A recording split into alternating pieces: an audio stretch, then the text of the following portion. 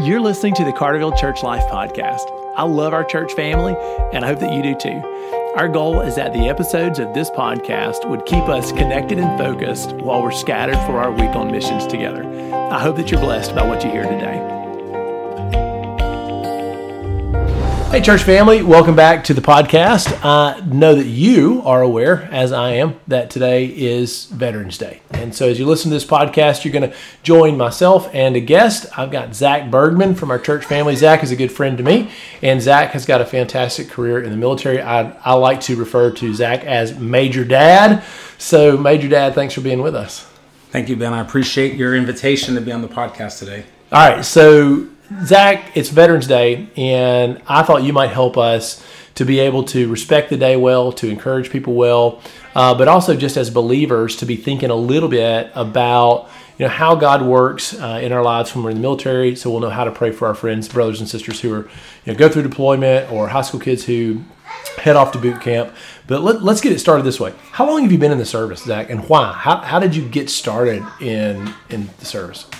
So I joined the military in 1999, really was following in the footsteps of my dad, who was also active duty, started out enlisted in Vietnam, and then went on to have a long career as an officer, serving mostly during kind of a peacetime war in the 70s and 80s and 90s. I decided that I kind of wanted to answer the same call, and like I mentioned, in 1999, I enlisted, and that's when my career began. Okay. Hey, Zach, I'm doing the math, and if you and I are about the same age, and so if you enlisted in 99, that was right before 9/11, and right. It was not long before we were engaged. And so for most of your military career, we've been fighting in the East, right?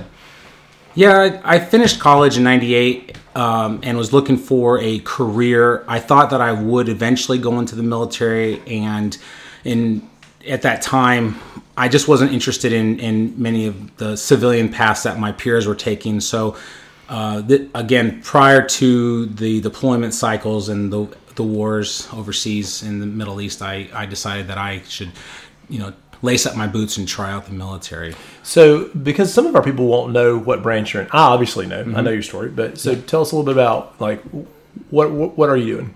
So I am a armor officer in the Army. I started out as an aviation refueling technician. I used to fill or refuel all the Florida National Guard helicopters, and that really helped me pay for the bills while I was in college. And then I was lucky enough to get a scholarship to go through ROTC at the University of Central Florida. At that time, I earned my commission, and in 2001 is when I pinned on my Armor Branch insignia. Armor Branch is the branch that maintains and fights on the Army's most lethal piece of equipment, the tank, the M1. So you're a tanker. Abrams, that's right. All right, and so Zach, you guys have lived all over the place. Yeah. So where have you been? Yeah, we have been very fortunate. The Army has taken care of us in terms of good locations to live. While I was at Fort Hood, was really my first duty station in Texas. I met Laura. She was a student at Baylor University, and once she graduated, she bypassed medical school and decided to join me in gallivanting across the world. We went to overseas to Alaska and Hawaii, spent some time in Kentucky, Texas, Missouri. Eventually made our way down here to Mississippi 7 years ago, where we basically asked to stay because we liked it so much to kind of finish up our career. Yeah, and so I know that you've been all over the place. Your family's moved, lots of times. You've been in 4 deployments. I've been deployed 5 times overseas. Once to Syria, twice to Iraq, and 3 times to Iraq, and once to Afghanistan. Okay, and we were around for some of that. You and I were friends for the last one. Mm-hmm. Yeah, for sure. So, Zach, let me ask you this: as Veterans Day is here, right? Mm-hmm. I realize that when God calls a person into the military, when they're, when a season of their life, whether it was 4 years or whether it was an entire career, when somebody follows the Lord and goes off into military service, it's a unique walk, right? But I also know that God works in that space. Like my dad was in the Air Force, and all my life I heard him talk about chaplains that influenced him. You know, and I honestly think that while my dad was in the Air Force, he grew in the Lord a lot. Maybe from the influence of some other enlisted guys, but certainly through the influence of chaplains. So, you know, if you could just kind of speak to this, you know, in your years in service, where have you seen the Lord work, you know, in your life or in the life of men around you? Like, I mean, can you kind of give us a snapshot of how the Lord is at work even in the military? So the military, a lot of people think that the military doesn't have strong religious convictions or backgrounds. And just kind of like you alluded to, Laura's paternal grandfather, Brooks Wester, was an Army chaplain in World War II. And I myself have had some really great interactions and experiences with Army chaplains. They do a great job at inspiring faith and helping a soldier through difficult times. But I also feel that God has allowed soldiers to always, you know, try to do their best. You know, we always talk about in the Army or the military forces being elite or potentially always making maybe the difficult look easy. I hear that a lot. And I don't think that could ever be accomplished without God's hand on these soldiers, airmen, Marines.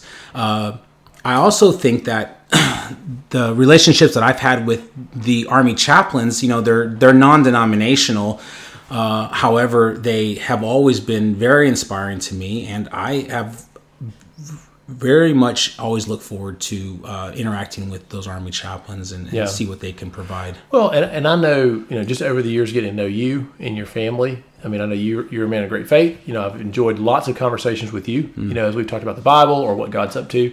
And so I realized that the military is filled with people who can be ambassadors for the Lord, you know, iron sharpening iron, helping another guy grow in the Lord. All right, so let me ask you this. It's Veterans Day. We want to respect the day well. We've all got nieces and nephews and cousins and uncles and brothers and fathers, you know, who are veterans, and we're proud of them. And so, you know, let me ask you this, Zach. Like, in your opinion, what do we do today? Like, for the civilian, right? For me, what do we do today to honor Veterans Day well? Well, I think most veterans just really want to be able to do their job and do it to the best of their ability.